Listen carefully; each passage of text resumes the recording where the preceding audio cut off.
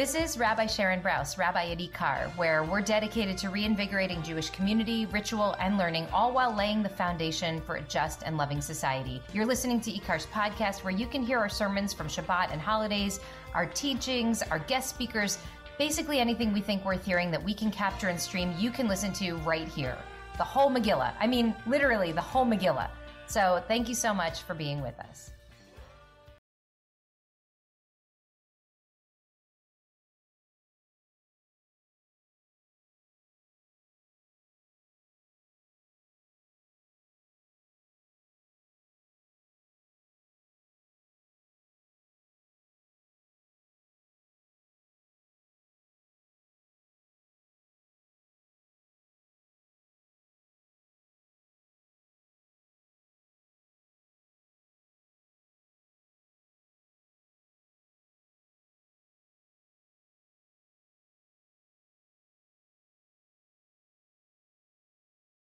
All right, Chag Sameach, everyone.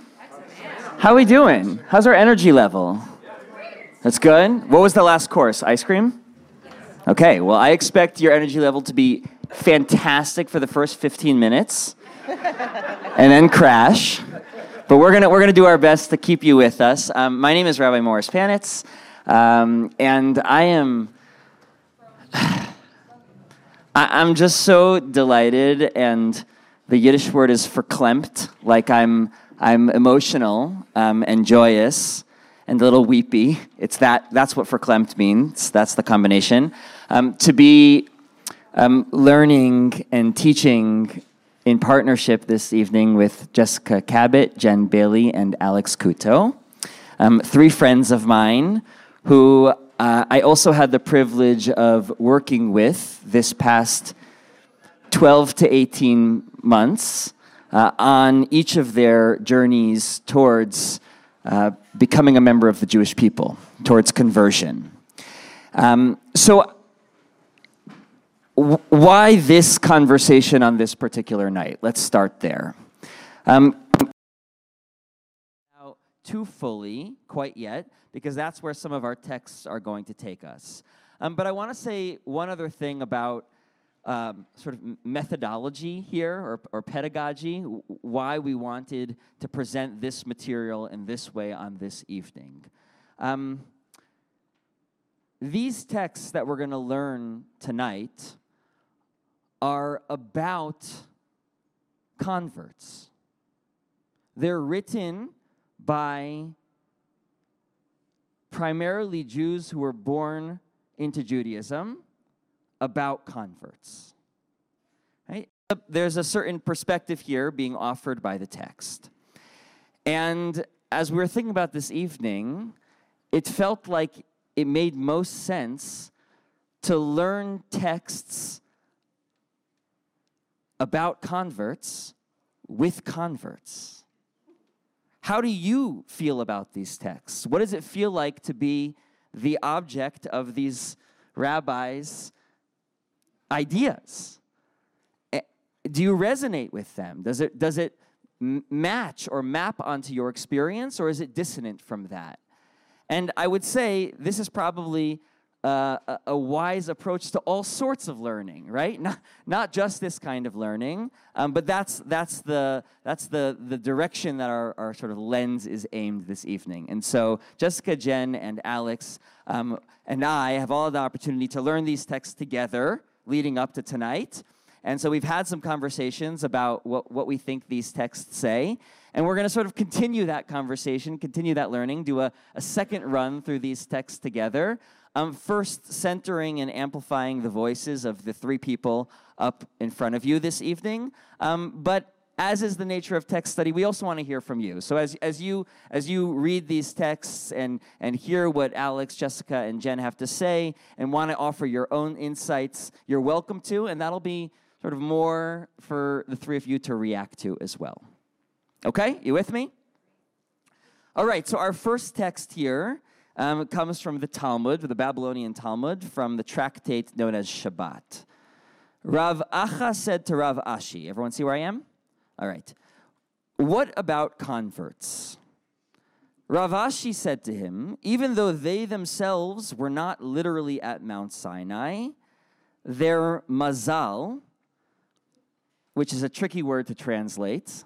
For the moment, let's hold on to the notion of souls, or something about the cosmic alignment of the heavens at the moment of revelation at Sinai had an impact on the people who were to become converts in later generations. But that was too many words to put in parentheses. So let's go with souls for a moment. Their souls were present. As it is written, "It is not with you alone that I make this covenant and this oath, but with he that stands here with us today before the Lord our God, and with he that is not here with us today." And this includes converts. So just to break down what's happening in the text for a moment before I get your reactions, we have this central event, one-time event, right, that breaks into the course of Jewish history, known as the giving of Torah at Mount Sinai. It's a crucial event in the creation of Jewish peoplehood. It's a central event, and it's an event that is not repeated in future generations. And so the rabbis have to ask the question, and this is a technical legal question. If a covenant or if an agreement is forged at a particular moment, in a particular time, with a particular set of people, then how can we say that any subsequent generations would be liable to the terms of the covenant if they weren't there? Right? If you didn't sign your name on the dotted line, then how is it possible to say that you are obligated to the terms of that covenant, of that commandment? So in comes the Deuteronomy text, which proves that the covenant that was forged at Mount Sinai is not just with the people who were there, but those that are not here with us today, those who are not there today. And then the rabbis had an option. They could have said, that applies to all Jews who are born as Jews in subsequent generations, and surely they mean that as well. But then they make what you might think to be a surprising move, or maybe you don't think of it as a surprising move, and they say it's not just future Jews who are born into Judaism, whose souls were present at the time of the giving of Torah at Mount Sinai, because after all, I was born in, I won't say the year, because then you'll make fun of me, but I was born in such and such a date that happened after Mount Sinai, okay? So I wasn't physically there, right? But then the rabbis say it's not just people who are born Jewish who were there, the souls of converts were there.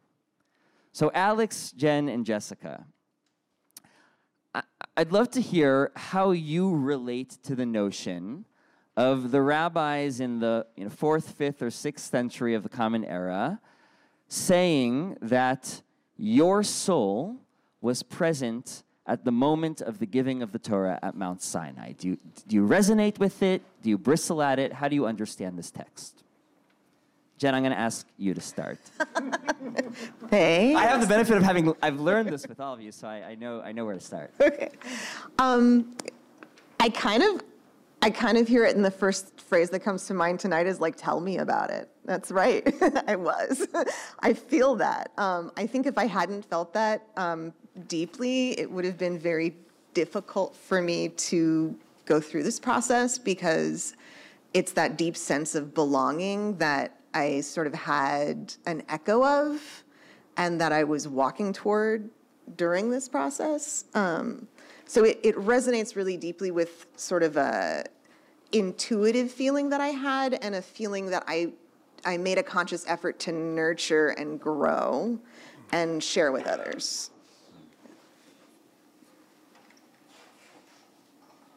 Okay, I'll go next. Is this on? Yeah. Good evening, everyone. I'm not quite sure if I was there. Maybe. But I do have some inklings, some feelings that perhaps, growing up, I felt a little Jewish, maybe, if that makes sense. I'm not sure. Maybe it's hindsight, now that I've become Jewish. But I've always had Jewish friends, for example, growing up, always kind of affiliated with other Jews and felt at home with them, close to the community, if you will. And then, so I'm not sure all artists happen to be Jewish or writers, stuff like that. And always, is that coincidence? Perhaps, I don't know.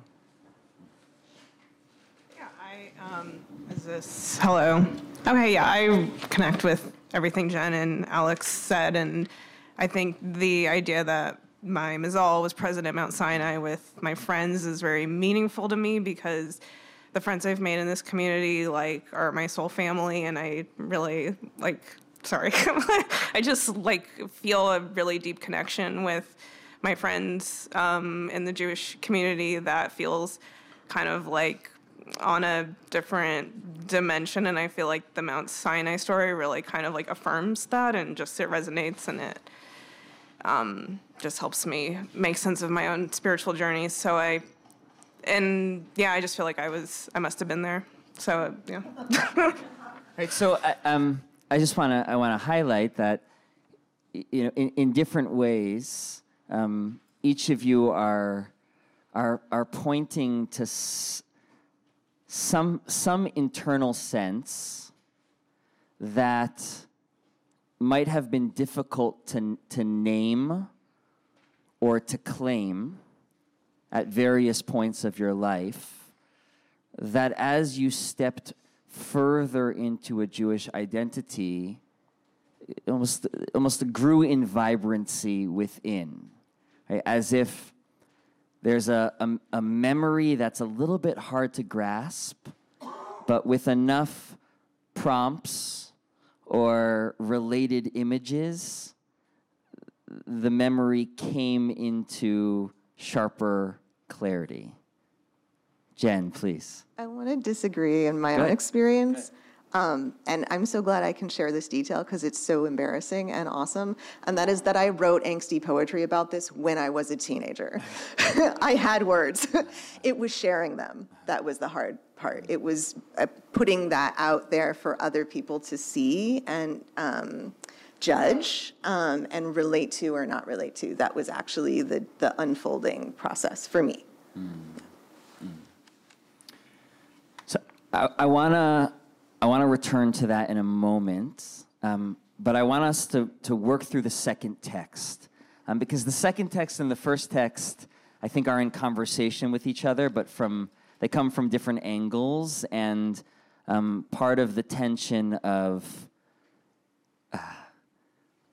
feeling something but not knowing how to claim it, which I think is part of what you're saying, Jen, I think will take on even another dimension as we read the second text. So the second text, Midrash Tanchuma, this comes from relatively the same time period as the first text that we read. And I want you to notice how, once again, Sinai, the events of Sinai, are central to what's being articulated, but is categorically different in terms of the conclusion than what we read in the first text. Okay, Rabbi Shimon, the son of Lakish, declared, "A convert is more precious in the sight of the Holy One than those who stood at the foot of Sinai." Why is this so? If those who stood at the foot of Mount Sinai had not experienced the thunder, the flames, the lightning, the quaking of the mountain, and the sound of the shofarot, they would not have accepted the yoke of the kingdom of heaven upon themselves. Whereas the convert, who witnessed none of these things, makes themselves acceptable to the Holy One and receives upon themselves the yoke of the kingdom of heaven. Is there anyone more precious than this? Right? You see how this is coming from a different angle, right? What's shared is a desire in both texts to celebrate the convert, right? To celebrate the journey, to celebrate the destination, right? To celebrate the status and identity of the convert. But the first text says, see, you've been here all along, right? And the second text says, no, actually, you weren't there at Sinai. Which means you in your soul didn't witness the profound pyrotechnics of Sinai, right? The profound revelatory experience that how could you believe anything other than the truth of the moment because you were there witnessing it? But nonetheless, even without that, without the convincing, argument and proof delivered with the divine hand, you still found your way to this truth, to this path, to this identity. Isn't that remarkable? Maybe even more remarkable than those who were at the foot of Sinai. And so, same question. Right? In what ways do you find this second text either resonant or dissonant with your own understanding of self as a convert and your own journey into affirming or claiming this Jewish identity? Well, my Mazal was at Mount Sinai, so I think it's giving me too much credit for something I didn't do. I love that because this is giving me too much credit is exactly what I was going to say. I mean, my first reaction was, I'm not so sure if I'm any more precious than anybody else, but I do appreciate the notion. I do find it interesting, however, that, I think most of the people in this room were born Jewish, and I had to become Jewish. It was a lot of work, so you guys are merely born to it, and I had to pay, so a lot of work. Not the rabbi, I want to be clear. You don't have to pay the rabbi. But no, it is, and I think it's all the more special, though. No, and it was a pleasure to study and to learn under yourself, Rabbi. So it was all great. I guess I would also say, and I'm going to caution this and say it's an internal thing. I fought for this. I worked so hard against my own anxiety, and I think if COVID hadn't happened and I couldn't have done this online, it would have never happened because I wouldn't have had the courage to just cross that threshold. But I fought for this. So the part of this that I do resonate with, that's not giving me too much credit, I guess, is that I chose to go through that obstacle, and in that sense, I did make a choice without. A choice that I could have turned away from, and I didn't. Yeah. I think if we were to put labels on each of these texts in a way that tries to celebrate different elements of the experience that you and other converts might have gone through, we might say that the first text is trying to articulate a notion of always having had a Jewish soul, and then the work is claiming it and affirming it. Right? Whereas the second text, if we're giving the second text the benefit of the doubt, right? We might even understand the second text as being what the language of Jew by choice is meant to convene. Right, that you had to choose this, that it wasn't what you grew up with necessarily. You had a different set of customs, a different rhythm to the calendar, a different, maybe even different religious practices that were deeply incorporated into your life, and that having the experience as an adult of thinking, is the spirituality that I grew up with, or is the absence of spirituality that I grew up with, is that actually who I want to be in this world? Is that reflective of the life that I want to create and build for myself? And that each of you in some way said, no, it's not. Right? I want to make a different choice than what was given to me or than what I inherited in my upbringing. And so the tension of, I'm proud of myself for choosing this, or I put in work to choose this.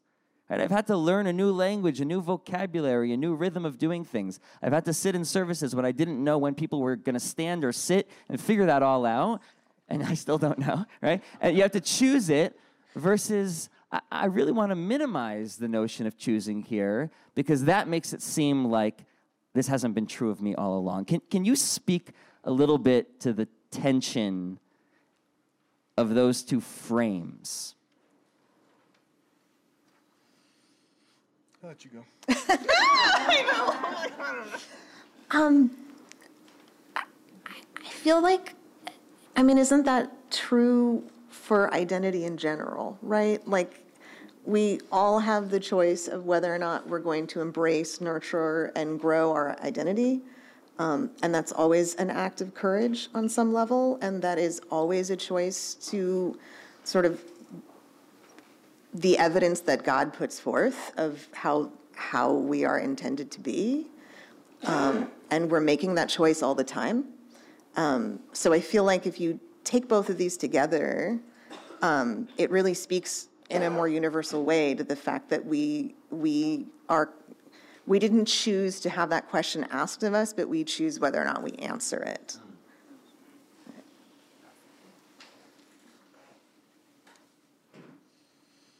Still marinating on that one. Yeah.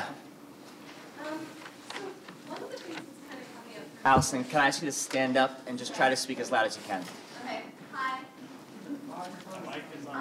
One of the things that kind of comes up for me when I read, especially the second source, is it makes me think of like Baal Tshuvas. There are a lot of categories of Jews or types of Jews who like make choices and go out of their way to learn things. Like I grew up in a Reform secular family, and so there was also a lot of choosing and a lot of learning and a lot of discomfort. I don't think that's a unique experience. I think there's a lot of variety. So like part of there's a blessing that I've heard rabbis like use at the mikveh. I used to work as a mikveh guide. And there's a blessing that I've heard rabbis give that kind of seems to come from this source from Midrash Tanchuma, like saying like, oh, a convert is even more great than other Jews. And I always felt like, why put this person in such a separate category? I just kind of bump on that. So, okay. Same. So this came up in Jessica and I when we were learning this text. That this came up. So I wanna complicate this a little bit. All right, let's say we're going to remove the more precious piece. All right, let's say that we're going to reject that notion here. Right, this isn't about more or less precious. Right, we're all equally precious in the eyes of God. There is still a binary created here, right, of Jews by birth and Jews who become Jews through conversion. And I think one of the questions that I'm hoping you all will speak to is, right, and I should say, right, there's a very famous text that people sometimes cite, which is that you shouldn't remind a convert once they've become Jewish that they used to be anything other than Jewish. It's in the same text. It says you shouldn't remind a sinner or an idolater that they used to be a sinner or an idolater, because that would be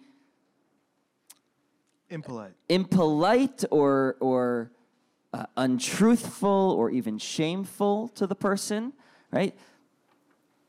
But I'm wondering to what degree it's worth celebrating the journey of choosing Judaism, or if once you've chosen Judaism, or once you've heeded the call, right, then you sort of want the division to be dissipated. I guess I don't mind the history so much. It's a part of who I am and the process of what I've become. I metamorphosed, so I don't mind that I used to be the worm became the butterfly. It's all. But it's part of the story, and to me, it's I guess a character arc, perhaps something that has occurred, and something I cherish absolutely. First of all, I remember, so it's okay if you remind me, because I already know. I'm not going to forget. And in fact, when I read that line, "Who witnessed none of these things," that feeling of being on the outside and yearning to be on the inside is so poignant to me. How could I ever forget that? And why would I ever want to? And I also think that when you don't talk about something, you make it seem shameful. And one of the reasons why I love that you invited us to do this and that we're doing this here is like, there's nothing to be ashamed of. And when we don't talk about something, we make it seem like it is. And yeah, I like my character arc, darn it. I'm fine sharing it, yeah. Yeah, I feel like I'm happy to talk about my path. I just feel like I had a different path. But I feel like I really don't like the Jew by choice phrase because the word choice feels a little loaded to me, and it feels like it ascribes meaning to my experience that doesn't really ring true to how I arrived here. And so I don't love it. And it also feels a little bit othering. So I feel like I'm in a space where like I'm completely happy to be like honest and open about how I like came to Judaism or like came to live a Jewish life, but I just don't want to be called a Jew by choice because it just makes me feel weird, to be honest. Teresa. There's a mic behind you. Oh. Hello. Yes, it is on. Okay.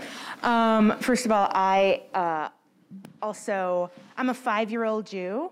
And I barely know my letters, but it's okay because I'm only 5. But No. I definitely resonate with the second text more. I think when I was a 1-year-old Jew, a 2-year-old Jew, I needed the first text more because I, like you all described too, I had a lot of those flags along the way. Like when I grew up Catholic and when I had my confirmation Bible, I decided one day I was going to read it cover to cover, and I did, and I was writing all this stuff in the margins, and then I found it years later, and I'm like, this is the most Jewish thing ever. I'm doing like my own commentary. So it was like one of those things where like things popped up. But I also, like you said, like it's part of my story, and I think of it like being adopted into a family. That kid knows they're adopted. You're not fooling them by being like, they were always your parents, you know? Like, I know I came to this by choice. Were there things in my personality and my ways of thinking that led me here? Of course there were. That's why I'm here.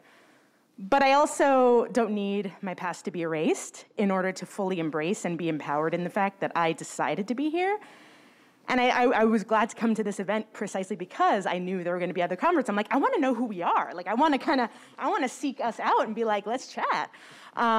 Because it's a joyful thing. And like, we all know, and that's cool. Like, we all decided to be here. And like, what was your name? Allison. Like Allison said, there are so many different kinds of Jews that, with different levels of observance, even born Jews. So like, there's always things to talk about as far as like, how far are you on your journey? How far are you on your journey? Like that never stops whether you're a convert or not. So it doesn't make me feel more shameful. And the second text kind of captures the power in choosing to do this. We're gonna take Brent, and then we're gonna flip the page and go to the other text. That's right. Thank you. This is such a powerful conversation, and I'm a 3-month-old Jew, so I'm not even standing up yet. I'm still in diapers. I'm a mess. So this is such a, I think this is so, it was rewarding to hear the second paragraph, but I understand where you're coming from. You know, it feels can be hierarchical, but for me, it feels rewarding because I sometimes think I secretly feel sort of imposter syndrome occasionally sitting in these rooms. And like, even I'm thinking, I wouldn't say we next to Jews yet. And I will at some point get there because of just the deep traumatic history that I think people whose living relatives or past relatives had experienced, that I was born in like white Christian privilege, that I was born from a lineage of people who perpetrated a lot of stuff, but also as the father of 3 black children who were my chosen family and not my, birth family. In that way, we also share that complexity. And I have this complex relationship where, of course, I'm their father. And of course, I don't share the same path that they're going on. And I think I can navigate both. I feel like in these rooms, I can navigate both, knowing that, it was just a while ago, I was in a Southern Baptist home being dunked in very different waters when I was 11, and now just 3 months from my mikvah, and it's complicated. And I just want to acknowledge the complication that I don't always feel comfortable saying we and my people, in that way, although I do feel welcome here. It isn't about never feeling welcome. It's just something I'm holding space for that complexity. I don't think I have the luxury of saying our in some circles. If that makes sense. Thank you, Brent. We're gonna explore that idea further in the next text, but I just want to pause to see if Alex, Jessica, or Jen want to respond to anything they heard before moving on. I agree. It's complex, definitely. It's layered. So, yeah, we're in the same boat there, I think. Still getting used to things. I think actually this is an opportunity to do just a tiny bit of assumption busting. Because I'm glad that you said your story. You're not making an assumption. But sometimes there's the assumption that people who convert don't have any Jewish ancestry. And not only do I, my great-grandmother's entire family died in the Holocaust. So people make this assumption that I don't have that deep root, and I very much do. And honestly, I get a little defensive about it because I've spent my whole life being like, no, but this is part of my story as well, and it's part of my family, and I'm reclaiming this for my family. And people are like, oh, well, it's so nice that you brought a totally new thing into your life. It's totally not new. Yeah. Yeah, I feel the same way. I also have some Jewish ancestry, and I think what I was thinking about, it's like I had a seed of my Jewish identity, and it was something I uncovered, and then it was just something that wouldn't leave me alone for 10 years or so. And I showed up to a synagogue in 2017, and then I was freaked out, what am I doing? Who am I? I shouldn't be here, imposter syndrome, and didn't do anything about it then, but then it didn't go away, the calling to answer to Judaism. So then, after the pandemic, I was kind of well, if not now, when? And so I just feel like it, to go back to that metamorphosis idea, it feels kind of like a flower blooming, but then it feels like I'm sometimes around other flowers who are oh, so are you a flower by choice, and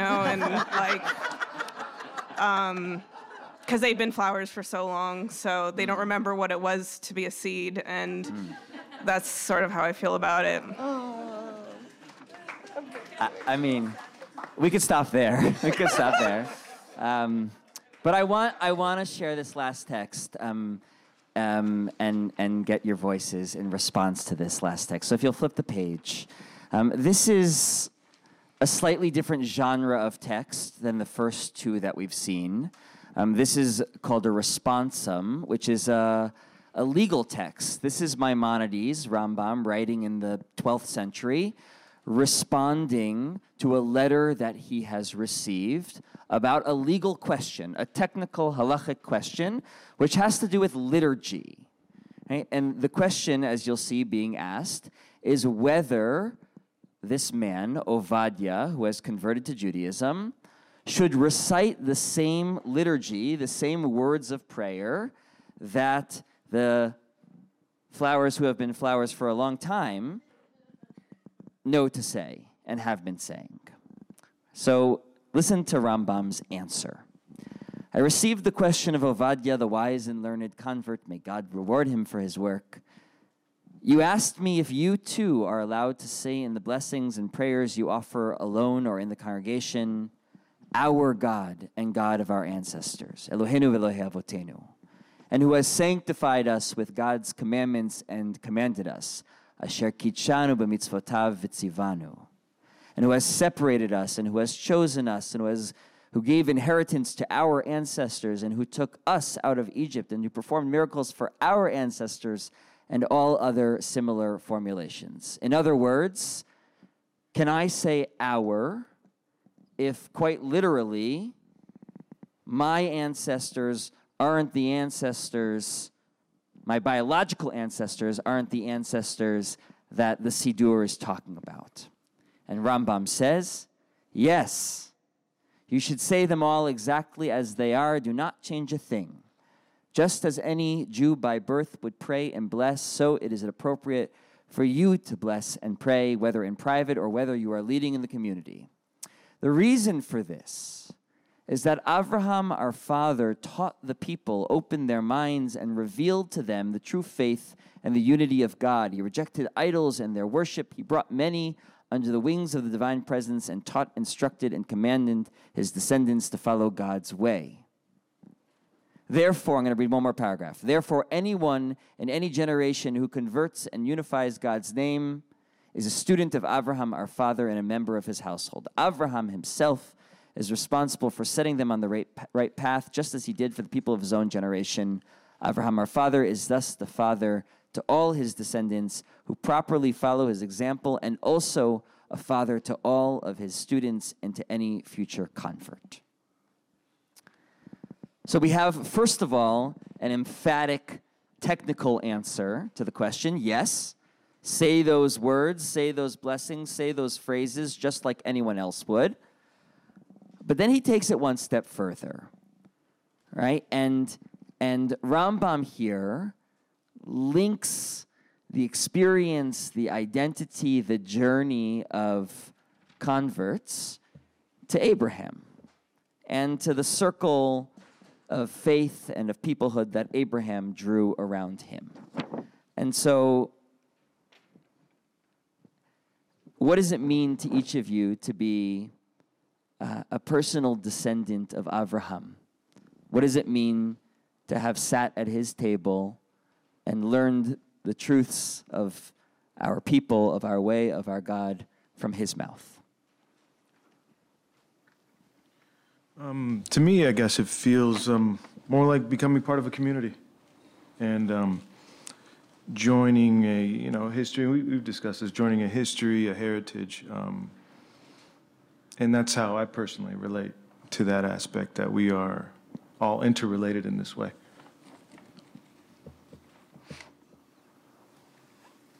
I remember on Simchat Torah, Rabbi Brous was talking about how there was a period of time where the Jewish population was like pretty small. I mean, maybe, yeah, and like that everyone today is a descendant of those people. And I don't have probably as much Jewish ancestry as most of the individuals in this room, but it kind of like helped me feel the impact of the Jewish ancestry that I do have, and just it kind of like felt like it affirmed my like deeper connection to that part of my family lineage, and like it feels like that's like those specific ancestors of mine, like their story is part of my story, and that's I think why this is so meaningful to me. And so yeah, I guess that's my answer to that. My mind just flashed onto the concept of found family that's so important in queer culture and has been so important to me for a lot of my life. The idea that there are a lot of different ways of being a parent and a lot of different ways of being parented. And sometimes those ways that aren't biological ties are more important and more profound than the ones that are. And I'm a little emotional because I also lost my father like 20 years ago, and I've had to deal with my own found family, whatever, feeling emotional. But it makes me think of the ways that as a community we all parent each other, and we find different people in our community who may occupy that role for us sometimes. Sometimes that role is reversed, and maybe we're in more of a parenting or a teaching place, and just the way that a people is a family writ large. And how just touching and what a blessing it is to be able to be part of that. I just want to add, Rambam could have chosen a different figure. He could have chosen a different patriarch or matriarch. He could have chosen Moses. He was a big fan of Moses. But he chose Abraham. And I think that there's a couple reasons why he might have chosen Abraham, but maybe one of the reasons is because, as you said, Jessica, right? Abraham is the first character in our story who heard the call. Who heard the call and then went on a journey to a place unknown, right? And then became the father of a great nation.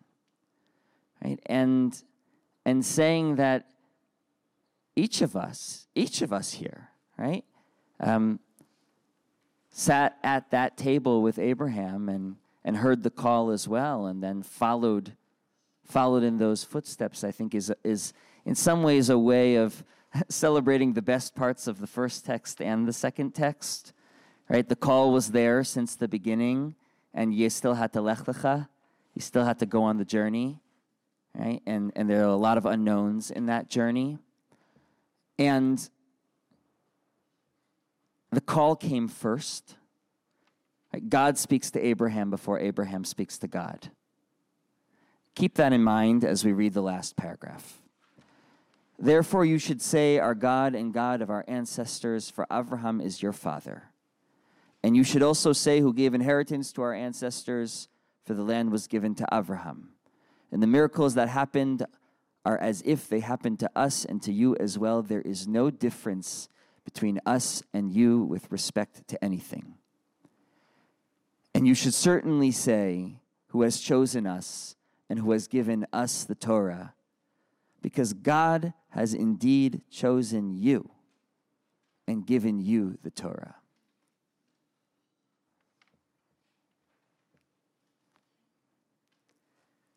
You are chosen.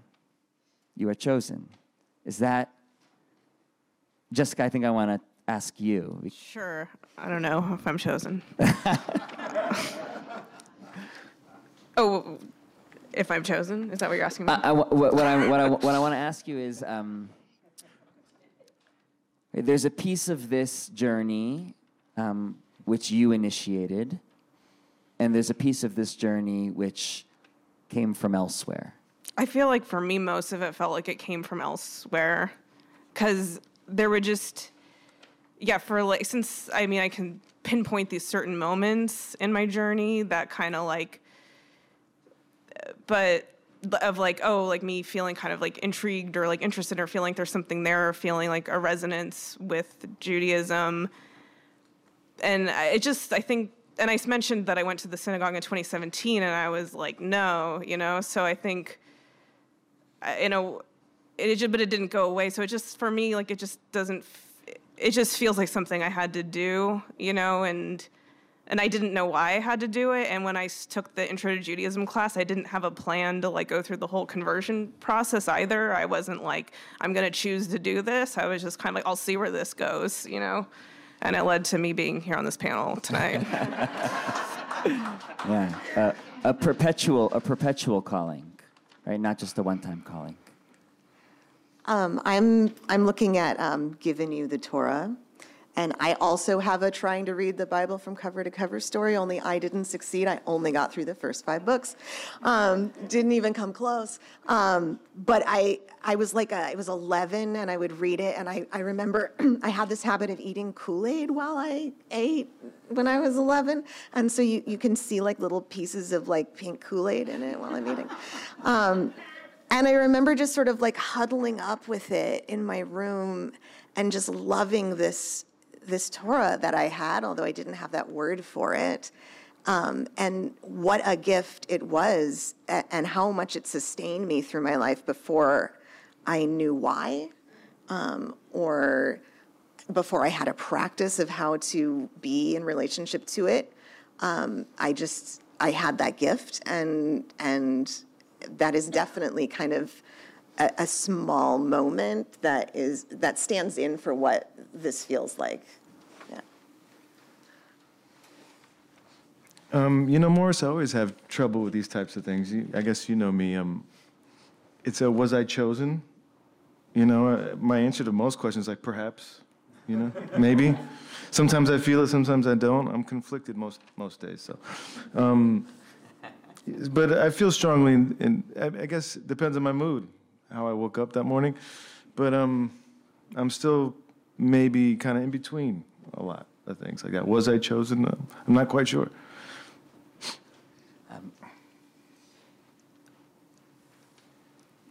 want to thank the three of you, Alex, Jen, Jessica.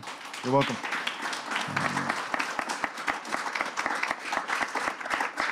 For engaging in this experiment of learning together and then learning again together, this time with an audience, and for really modeling what it looks like to see yourself in the text and to bring yourself to the text and then to ask the text to be even better, a better reflection of who you are.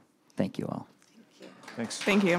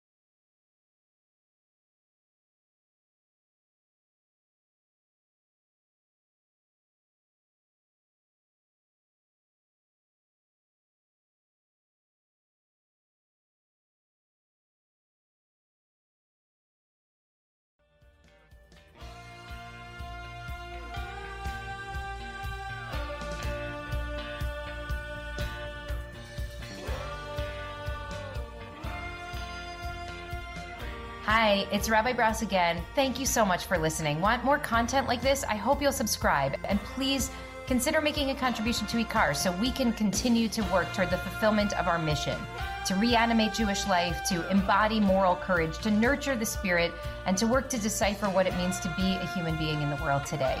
Visit our website at ikar.org. That's IKAR.org. And I hope to see you, maybe even in person, sometime soon.